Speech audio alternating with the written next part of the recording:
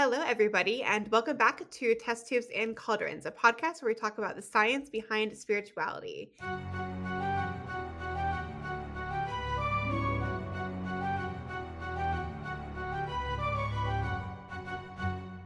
So, before we get into our new series that we're going to be starting today, I'm going to pass it off to Hanny to do our What Happened on This Day. Hanny, go ahead and take it away. So today was a great day for physics. We had the birthdays of at least three influential people in the field. The first was Svetlana Yevgeneva-Savitskaya in 1948. Svetlana is a Russian cosmonaut and aerospace engineer who was the first woman to walk in space in 1984.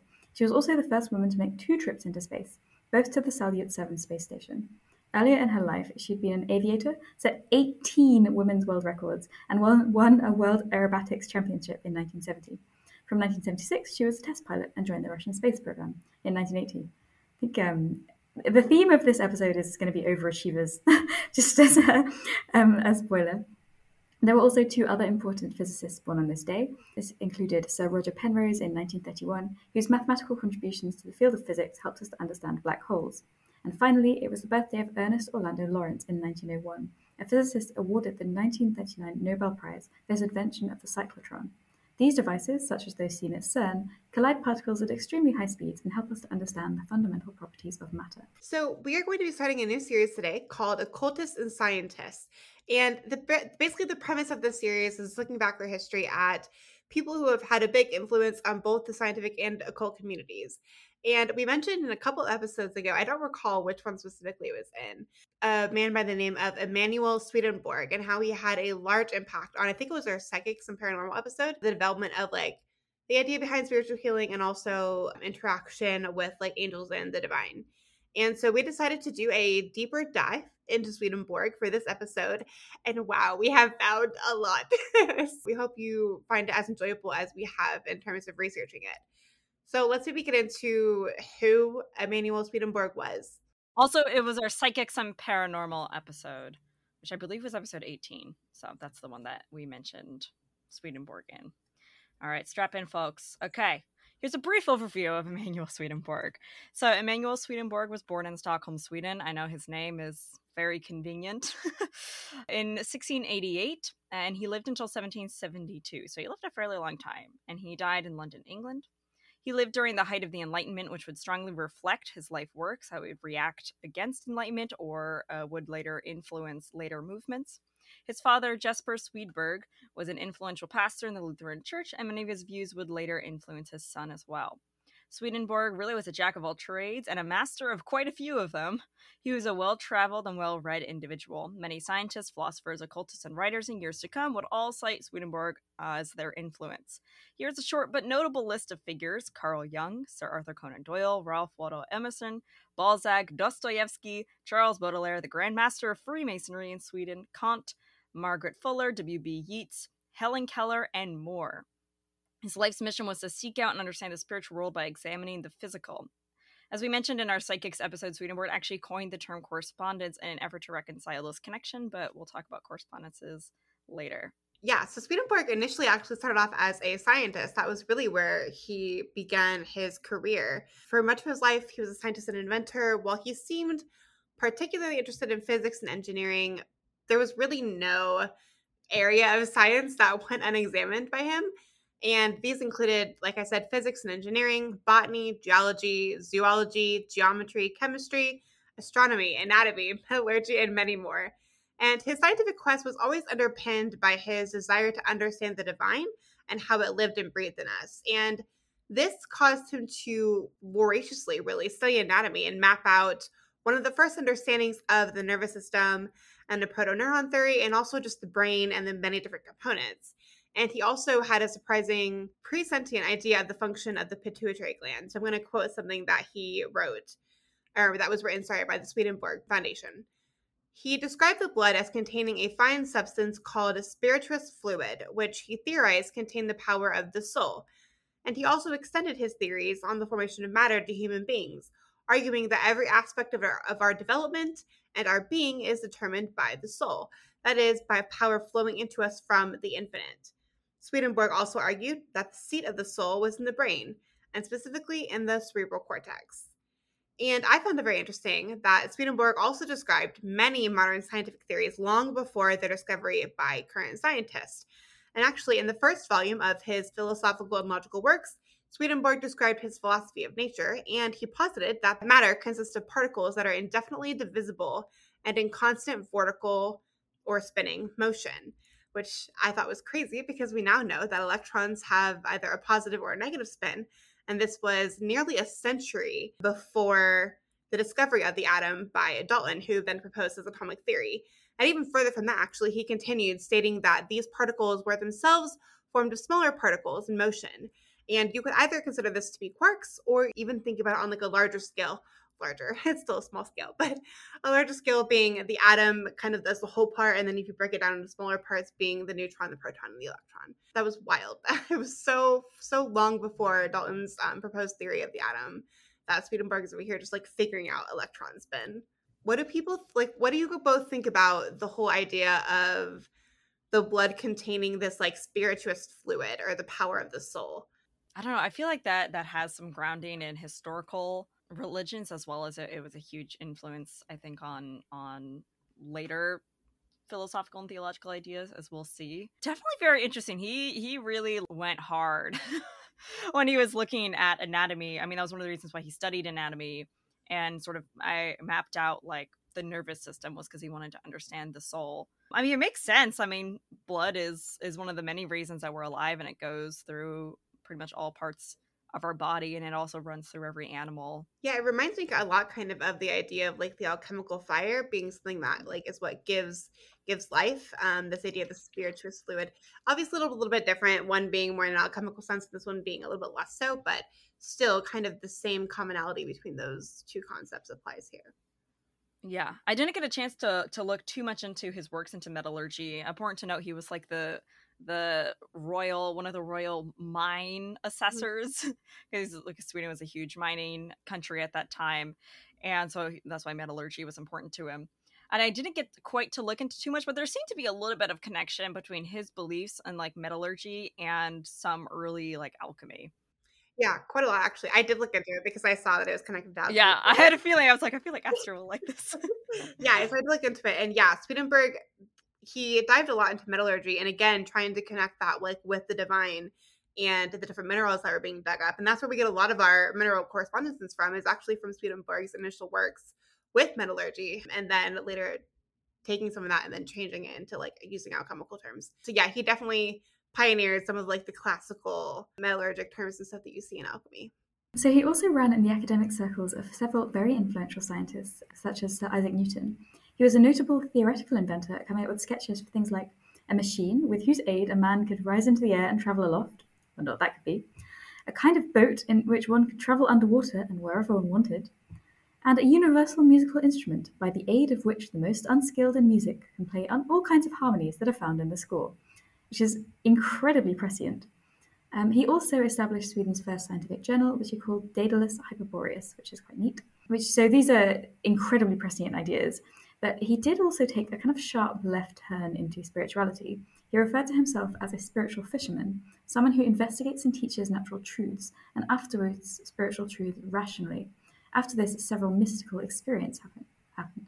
Oh, I just want to say I really like that he called his journal Daedalus Hyperboreus, because Hyperborea, some people assume to be in Scandinavia. Daedalus, obviously the classical. I just was like, oh, I love, like, not only is he a genius, he's also very witty.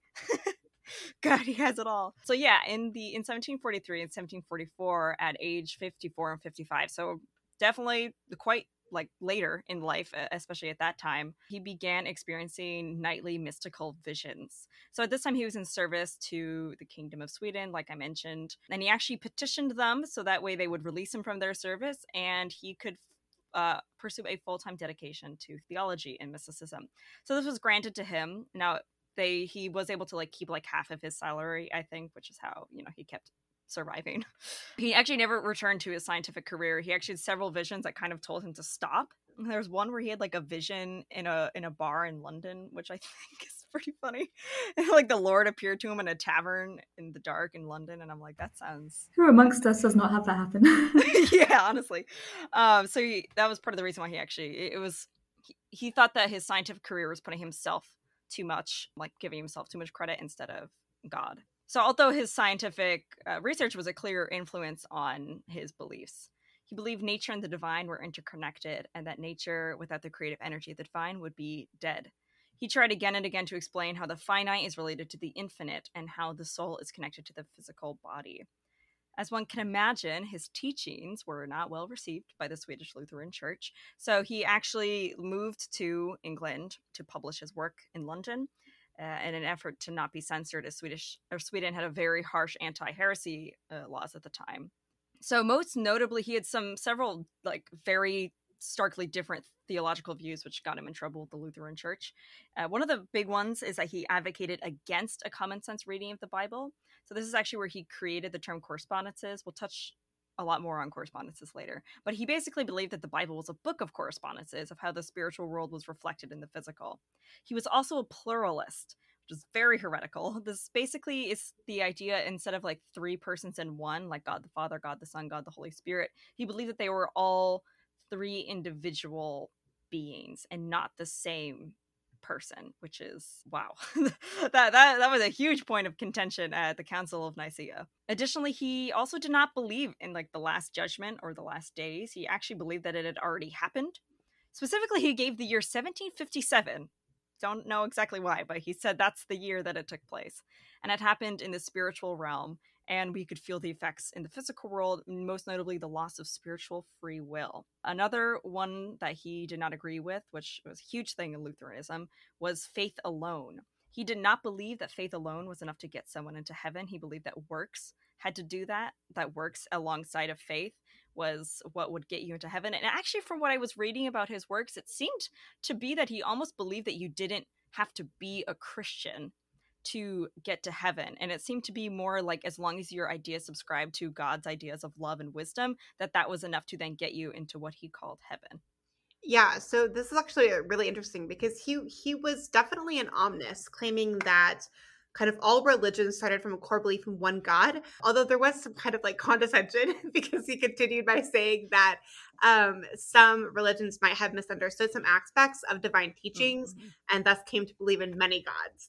But he definitely was of the opinion that whether or not you go to heaven or hell is truly based upon your works, and it doesn't matter what religion you're in. If you lived a good life and your kind of dominant love, the city that we'll touch upon a little bit later in the episode, was good, then you would go to heaven. It wouldn't matter what you believed in life itself. Yeah. I also thought his ideas on heaven and hell were very, like, a lot of his ideas seem very like Unitarian Universalist, just in terms of some of the like openness of them. So he basically believed that like heaven and hell, and we're going to talk a little bit about the realms of the afterlife, which he talked about. But basically it was this idea that you would end up where you were most comfortable. So he didn't believe in the devil or Satan, but rather that each, like, a person took on that role, that a person who had a wicked heart would take on the role of Satan, and that a person who had a goodly heart would take on the role of angels. And so I think there's the quote that like, there are no beings in either heaven and hell who are not ones living on earth. That is very starkly different than beliefs at this time. So yeah, I thought that his ideas of the afterlife are honestly, I get behind them. They're very starkly different than beliefs at that time. And even his idea of humanity, like if you look into the way that he defined what being a human means, it's actually very different than the way the church would have defined it at the time. And being that he also considered God to have like human characteristics. And for him, being a human was less about like the physical ways in which we are human, because animals maintain many of those same physical characteristics.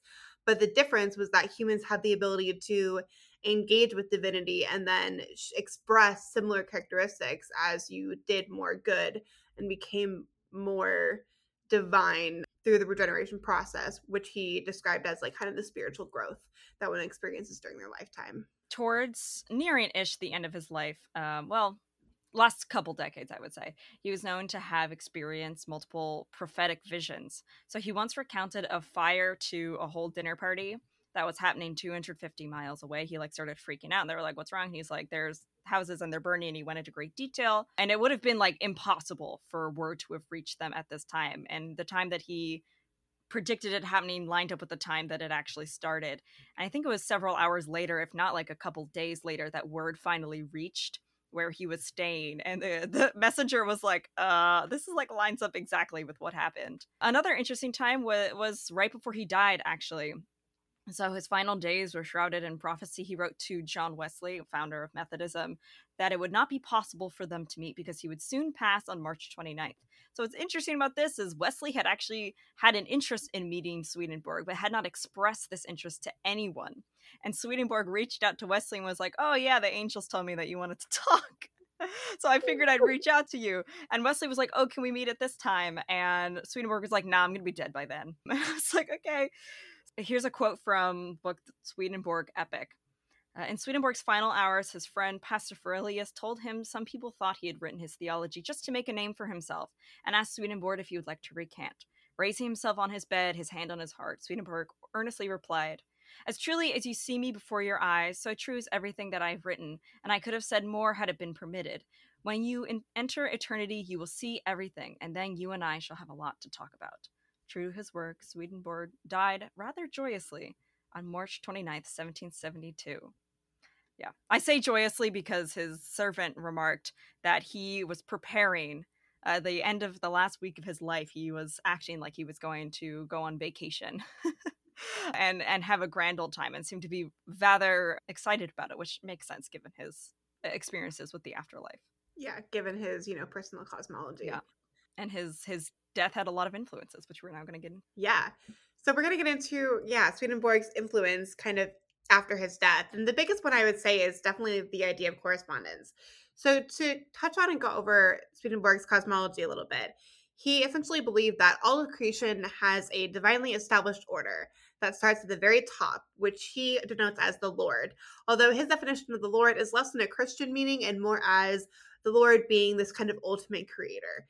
And it extends, this hierarchy extends down through the heavens and then the world of spirits until it reaches the natural world, which is the level at which things have physical existence. Now, each level is a less perfect reflection of the one above it. So heaven is a manifestation of the Lord, the creator, but its inhabitants are not as spiritually pure as the creator, and thus they cannot live on this or exist on the same level as the Lord. And then the world of spirits is below heaven and is kind of an intermediate realm. And then the lower realm can consist of both good and evil spirits and it resembles our world visually because it is so close to the physical realm.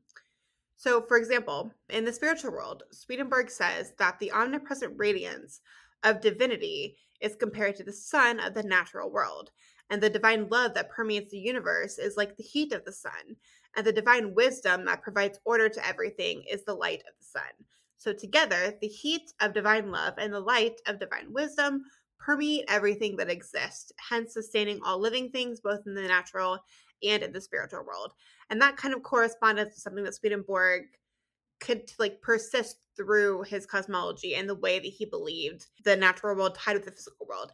It's also the way he told people to read the scriptures. It was more on this correspondence-based level and less as a literal book. In fact, the story of Genesis I recall reading, he said it was less about creation and more about showing people how to start, so showing people the process of regeneration, essentially. So starting from this child and then growing and reaching this divine level where you would essentially land yourself in heaven or at one with the Lord or the divine being.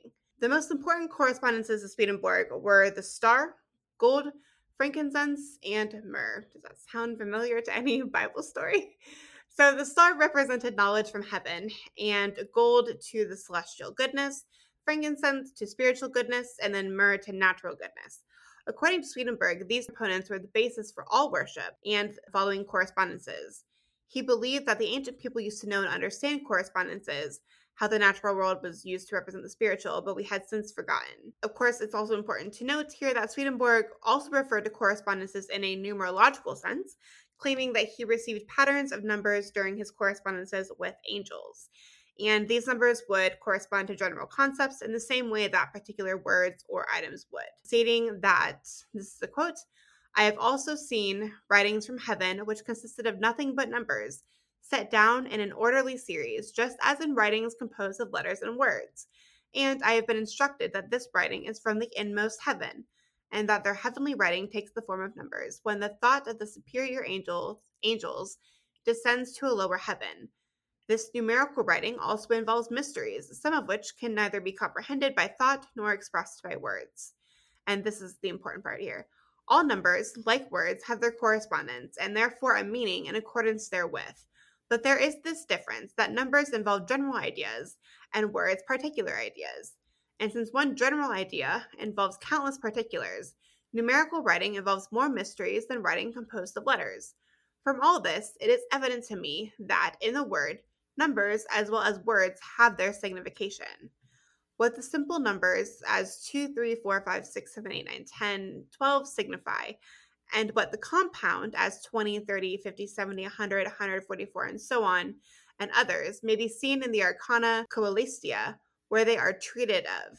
In this writing in heaven, the number on which those following in a series depend, as on their subject, is always placed first, for that number indicates the subject treated of, and from that number, those which follow derive their special relation to the subject. So that's a lot. So those are like angel numbers. Yeah. I feel like it's angel numbers. I couldn't believe I found something on it. I was like, what? Yeah. I like just now, because I hadn't read that part of the outline, I'm like, wait a minute, we've been I feel like so many people in like Discords I've been in have been trying to find the source of angel numbers. Oh my god, it's right here. What? Wow, my mind has been blown so many times today from this guy. Yeah. Did you find anything else on this? No, I didn't. I found that quote, but I couldn't find very much. It seemed like these were his experiences with angels, because I think Fel mentioned that he had some kind of prophetic visions, but he also had these kind of communications or correspondences. I think there is more in the Arcana Coelestia, which is one of his like prominent works, but I didn't find much on kind of the specifics of each number. Right, and like I'd be curious now to look up like what each one means. Wow, my mind is like, I've been so like, oh, it was just like, what's her name? Coming up with angel numbers, but like, what? There is some mystic basis here. Wow. I'd be really curious to know kind of what he, like the difference that he sees between the singular and also the compound, and like how complex the compound numbers, like how that impacts the message that is like trying to be given throughout that. Definitely, I'm gonna look into this book a little bit more, because I'm really curious to see kind of what exactly he means there and how he would expand upon that. So we did look into his influence on energy work and energy healing. Fel, I think, looked into it a little bit more than me. But this is interesting, obviously, because energy healing, I think, is often referred to as one of these kind of new age things, whereas maybe there's a little bit more mystic basis to it than that. So while Swedenborg himself never advocated for spiritual and energy healing, prominent spiritualist Andrew Jackson Davis claimed to have been visited by Swedenborg himself, who he claimed taught him the act of spiritual healing. Davis then taught this to other spiritualists, and many Swedenborgians considered themselves homeopaths and mental healers.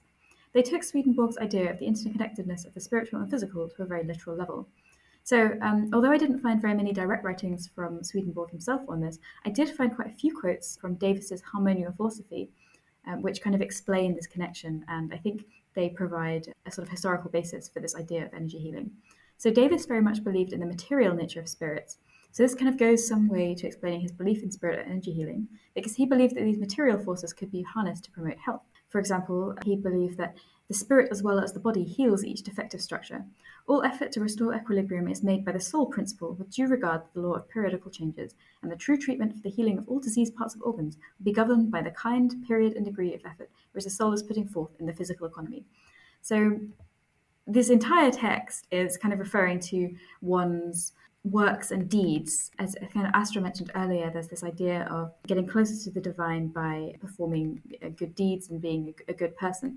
And this was kind of seen as a way to promote health. And there were also some interesting ideas in there about the actual, the nature of the body. So this is, again, it's Davis, not Swedenborg. But he said, the food we eat, the air we breathe, the water we drink contains more or less of the gross kinds of magnetism and electricity, but they are refined and supplemented by entering the batteries of the human body. What was mineral electricity and terrestrial magnetism yesterday may by this process tomorrow constitute a part of our thinking principle. In perfect health, the serous and mucous membranes constantly generate positive and negative forces. So I guess there is a little bit of chemistry to this, but it's deeply connected to his idea of spiritual healing. And I think it's interesting because I think that this can be connected quite a lot now to the sort of more new age ideas we have about, well, not we have, but that particular community has about energy healing, how it actually works on a physical level. Phil, what did you find in regards to this? It was mostly talking about Andrew Jackson Davis. Basically, Swedenborg himself never really wrote about energy healing, but a lot of people who were energy healers were highly influenced by Swedenborg. In fact, oh my God, what's her name?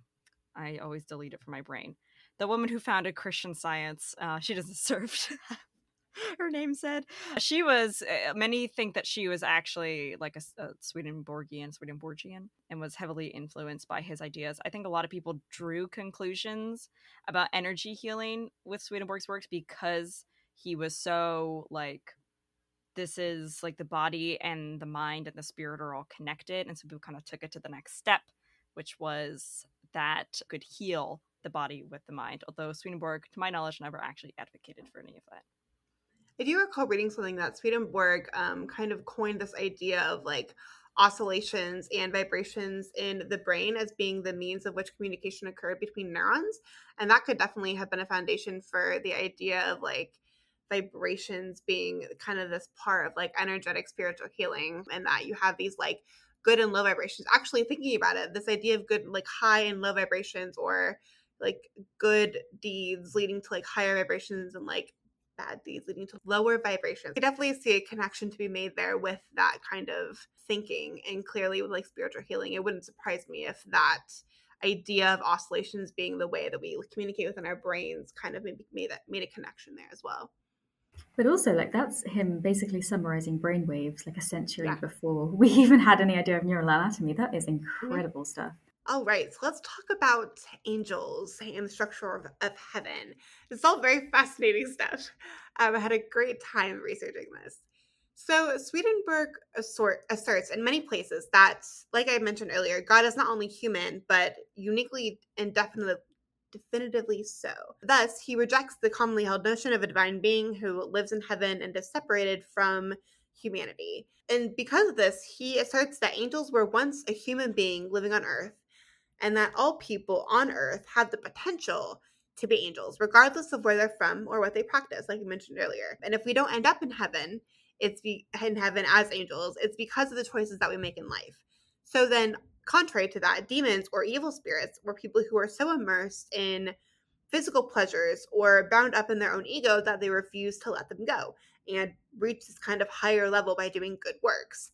A quote that I want to read here that explains this really well is that on the grounds of all my experience, which has lasted for several years now, I can say with full confidence that in their form, angels are completely human. They have faces, eyes, ears, chest, arms, hands, and feet. They see each other, hear each other, and talk to each other. In short, they lack nothing that belongs to humans, except that they are not clothed with a material body. And Jesper, his father, furthermore held the unconventional belief that angels and spirits were present in everyday life. And again, we see that this clearly had a very strong impact on Swedenborg's cosmology. So this was a quote that I had read in our Psychics and Paranormal episode. So, in the spiritual world, people have bodies, live in houses, enjoy community life, and are surrounded by landscapes that are like those of Earth, with familiar plants and animals. However, things work very differently in spirituality. Everything there is vivid and much more alive. What we see responds to what we are thinking. We always have all the time we need. Particular individuals are only as near or as far away as our thoughts of them. And thinking of a person or place can actually bring us there. What was interesting, this is kind of a sidebar, but I thought this idea was really sweet, actually. He had this idea that part of the angels' jobs were to raise children who had died before their parents. And I was like, oh, God, that's really, like, touching. I was like, wow, okay. So it was basically this idea that heaven is not so different from our life. Just the main thing is that it's so close to the divine love of God, and that angels love what they're doing. They do their work because they love it. It's not like there's not like bills to pay or like politics, from my understanding, but there are like communities that are pure. And yeah, the communities are based around what people love, based around this idea of like what their dominant love has been through life. And so to continue on with kind of this discussion of the different levels, there were 3 specific levels. There was the world of spirits, kind of that intermediate area of sorting out zone, where then people who had passed on would be sorted into heaven or hell. And in the world of spirits, our friends and our relatives become our spirit guides. And people can stay in this realm for a year or more until their true nature is revealed. And here in this world of spirits, those who did not find love on earth, Swedenborg said, will eventually find their perfect match in heaven, for no one is ever alone unless they wish to be. And Swedenborg believed that because at first the spirit world reflects the real world, to the deceased, they may actually deny that they're dead, essentially saying to the angels, like, no, I'm not dead, I'm still very much alive. But it wasn't until their inner nature is revealed that things would begin to change. And eventually, people would reveal their inner nature without fear or care of judgment. And it's at this point that it becomes apparent who has a dominant love of what is good and who has a dominant love of what is evil. So no judge in his cosmology passes a sentence of like guilty or innocent, but instead we seek out kindred spirits or kind of these dominant loves of which are good or evil that we feel most drawn to. So in essence, Swedenborg doesn't really believe that hell is a punishment. It's more of this place where those of ill intentions or who have this dominant love of what is quote unquote evil feel the most comfortable. So they have essentially chosen a path that is opposite of love and wisdom. And there's nothing more that the angels or anybody else can do for them, which I thought was really, really interesting. And to continue touching upon this idea of kind of this true will and dominant love here, he had a surprisingly similar idea to the concept of kind of the idea of true will, like we hear it described often within the occult community, and even in like new religious movements and also in like Thelema. And so he placed a huge emphasis on love and divine love that should inspire will and understanding as like that being the binding force of the universe. But instead of defining it as like will, he called it one's dominant love. And developing one's dominant love is a gradual process, according to Swedenborg, that consists of many different choices throughout our lives. And ultimately, the number of good, quote unquote good, and quote unquote evil loves that a person has throughout the entirety of their life reflects the essence of one's dominant love. And then this also plays a part, as I was mentioning earlier, on where a person ends up in the spiritual realms. If one's dominant love is that of material wealth or pleasure, then they'll go to hell, a place where they feel most comfortable because those are the things that are most important. Whereas the dominant love centered around providing for people in need would lead one to heaven because that they would be a part of a community whose dominant love reflects the same thing, something that is quote unquote good, and thus they would like rise up into heaven. Yeah, I find it's all very interesting. What do you guys think about that cosmology? I actually really like it. I think it's so drastically different than like every theology, like dominant Christian theology of that time. I mean, it makes sense why he was branded as a heretic. Yeah, I mean, it's so much less dogmatic than you'll go to hell if you do this. And it's also very pointed in a way because it's kind of a critique, I think, in some ways of like church fathers who might not have been walking the way that they preach and like was just like, just because you're a Christian doesn't mean you're gonna go to heaven. Oh yeah, like I vibe with that because you know how many politicians there are, they're like, I'm a Christian. And according to Swedenborg's cosmology, well, that ain't enough. Yeah, I also thought the idea that hell was not a punishment was also very different because it was like these people, I think he was also kind of quoted as saying that the God or angels don't torture people in hell, that they torture each other, which I think is also very like Sartre, right? Like hell is other people, but from a less pessimistic point of view, in my opinion. He made it very relatable in the sense that like angels and demons are people whose desires simply differed. And I think that was a very different perspective than many people had at the time. And I also like that there was no kind of demonization of like, I mean, there kind of is because there's like good and evil, fine, but like generally compared to what most organized religions, preaches good and evil and this idea of heaven and hell, it's definitely much less judgmental.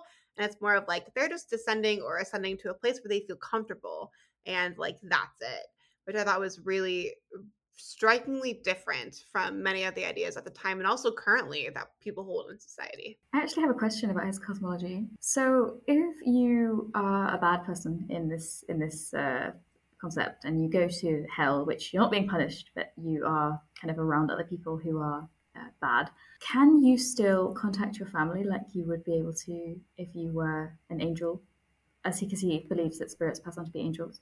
Or are you kind of limited from that if you're a bad person? Like, is that maybe that's your punishment in some senses, or am I just misunderstanding? It seems like you generally are around the people who are most like your true nature, right? Like he said that. Well, I don't think we talked about this, but he basically this idea of like divine marriage. He also kind of like divine divorce. That if the person you were married to in real life was not your best match, that you would actually marry someone else in heaven. Yeah. So I thought that was like whoa. And he was like, and if you were alone in life, you might find your match in heaven. And then I also like the idea. It was like no one is alone unless they wish to be. I was like, wow, that really that really speaks to me. So I think not. I think basically if you end up in hell, I don't think you're necessarily going to communicate with anyone who is of that divine or goodly influence or nature. Yeah. So the way Swedenborg described it was like when you first enter into the world of spirits, which is like that intermediate level, the people who greet you are fans, like family and friends and relatives, people that you know or you knew from a previous life who had previously passed on. And then after you spend a year or two in that particular realm, and then you start revealing your inner nature, and then you move to wherever you're most comfortable. At that point, because you're with others who have the same dominant love that you do, there's not a necessarily desire to reach out to people you had previously known because you're so comfortable kind of where you are with those people who are so alike to you.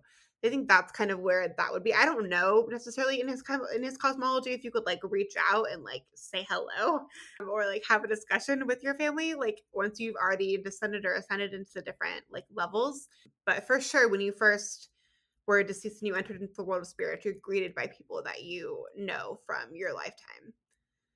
And it was actually really interesting because the Swedenborg Foundation at least, used the story of Ebenezer Scrooge from the Christmas Carol to kind of talk about like his cosmology, saying that like Ebenezer Scrooge continuously chose like wealth and putting people down and like scamming people for his life, which are all like evil dominant loves. And then he has this like crazy change of perspective, right? When he's visited by the three ghosts. But the like Swedenborg, according to his cosmology, was essentially like he could totally have this change in kind of idea and like what he believes and change in personality to be this good person, but it would take a lot of good action and good choices to kind of change his overall dominant love, because that like he had been choosing evil loves for so long in his lifetime. So it would take many, many good choices in order for him to kind of rise throughout the levels of hell after death. I thought it was a very interesting way to describe that cosmology, but makes sense. As we mentioned in the Psychics and Paranormal episode, Swedenborg did have a huge influence on the spiritualist movement. I read somewhere that like a spiritualist was quoted as saying that every spiritualist should have a bust of Swedenborg in like their club hall because of how influential he was. They like worship the dude, which is kind of funny because he actually spoke out against contacting spirits, which is very much the opposite of what the spiritualists did.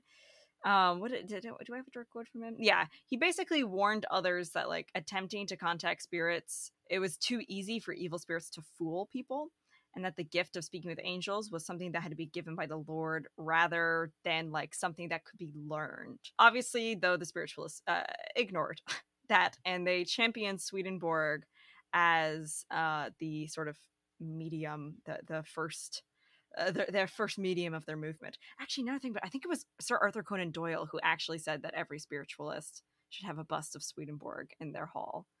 He's Sir Arthur Conan Doyle, a weird man.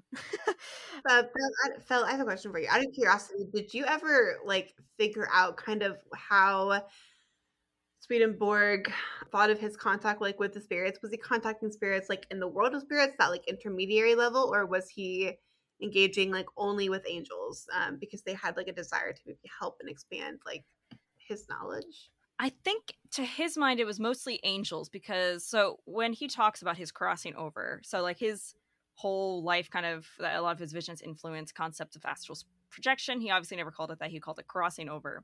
however he viewed it to be dangerous, is that you had to die. You had to go through the process of dying in order to then be awakened to the spiritual world. And he cited that he saw angels on either side of him, and that they kept him physically alive by thoughts of divine love or whatever. So I think he like went through all of the stages, all of the realms of the spirit world, from my understanding. So he was interacting with like some spirits. Like I believe he mentioned like seeing a family member who had passed away, but it was predominantly like he was being guided by the angels.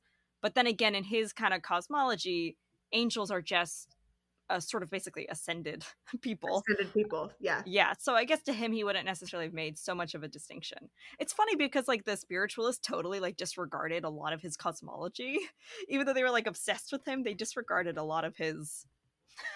yeah, they just disregarded, like, a lot of those ideas and just, like, contacted that first spirit world, which I think is kind of interesting. Swedenborg had, like, a really unparalleled influence on not only the spiritualists, but on Christian mysticism and also Western occultism. He influenced a lot of Freemasonry, which I found very interesting. There was actually a Hermetic order called the Swedenborg Rite, I believe, which was, like, a Hermetic order that they're obviously, yeah, they're no longer around, obviously. But they were fraternal order modeled on Freemasonry, and they had like several degrees that you would like go through. It like was born like a year after his death. It lasted until like 1908 or something. Dude had like crazy influence. Like, and it's so interesting to me that he like was a scientist for so long in the beginning of his life. I was telling you both this earlier. Like he was this like super influential scientist at the beginning of his life and came up with like theories centuries earlier than modern science even began to like consider them legitimate. And then in his 50s, he just like there was this massive change and this like spiritual awakening, and he just decides to like throw everything away from the science and is like, I'm just gonna go full on like theologian. I was just like, oh my God, like that's wild. It's crazy how drastic that change was, but also how influential he was in both areas. Like he was obviously super influential as like a theologian, and I suppose you could say a mystic, but he was also just as influential as a scientist. Freaking prodigy. Any other last thoughts?